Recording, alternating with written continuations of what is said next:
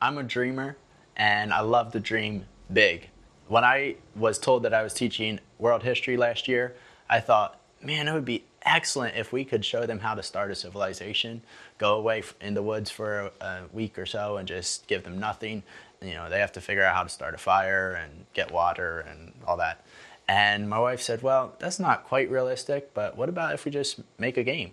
And I said, wow, that's a great idea. So we started dreaming and took some index cards and dreamed on them and wrote down some rules and created different pieces and did some graphic design and had a lot of fun and came up with the game Civitas.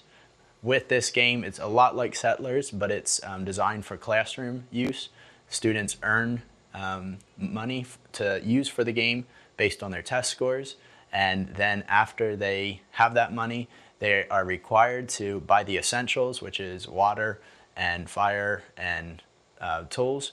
And then they start making food. If they run out of food, all their people die except for the initial 3 people that they started with, or they can sell their people to a different civilization. So last year, since we were talking about world history, we gave them each a continent. We had 3 teams in this room and 3 continents, and they got to choose which one they wanted, and they all started growing, and it was really fun to watch. This year I'm teaching American history, so I changed it up a little bit, and we started with just 1 continent here and the little island there to represent Europe, and then there was nothing out here in this wide blue sea.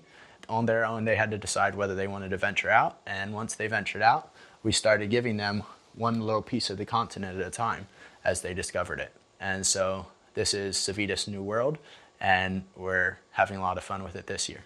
A little bit about the parts. This 4x8 sheet of metal was donated by a local metal shop.